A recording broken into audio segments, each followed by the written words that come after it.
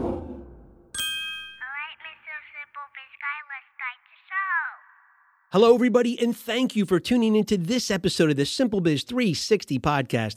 My name's Jeff Mason, and I'm going to be your host for the next 5 minutes. And you can find us on YouTube, Rumble TV, or 28 audio platforms, any one of your favorite audio directories. Or you can go to our website and even get the podcast there, too, simplebiz360.com. We've got a book on Amazon in Kindle, paperback, or audio. And we're just so excited you're here. And today, we're going to be talking about celebrating our customers.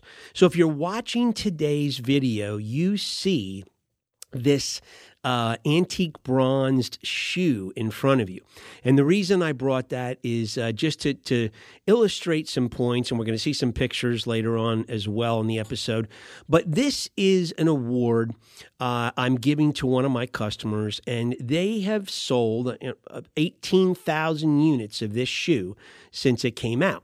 Now, as you may know, I have a sales agency, so my daytime job is I actually, sell a bunch of different law enforcement products and outdoor products. And this particular shoe from Altama, called the Maritime Assault Shoe, they've sold 18,000 of these shoes. So I wanted to, have a luncheon with them. I wanted to present them with this gift and say thank you for a job well done over 6 years. You've sold 18,000 of these puppies. So just a way to have some fun. This will go a long way. They'll be able to put it in their showroom or on their wall. And you know what? It's just a way to say thank you.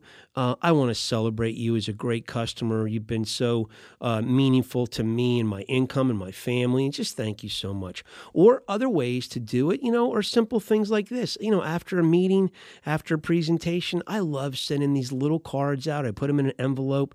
It's just a thank you card, and I can actually write on the back of it. And it's, if you're watching this, you can see this card front and back. It just gives me a little space to write a personal note, and customers love that as well.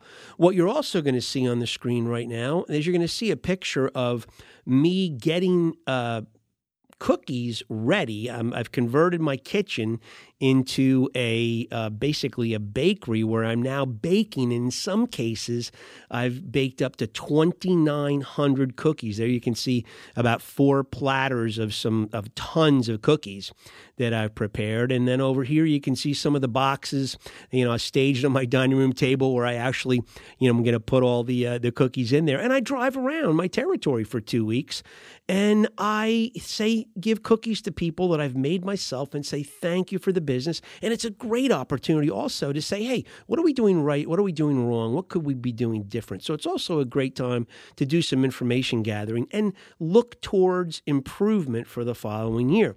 But customers love to know that they're appreciated. And we live in such a self-absorbed society that I think we as business owners oftentimes forget to let it out and show customers that we're appreciative of the business they give us. And let's celebrate that business relationship and that partnership. Why not? Right? So have fun doing this in 2024. We hope it helps. And we want to leave you with a tune that, hey, listen, it fits, right? It is Rare Earth. I just want to celebrate.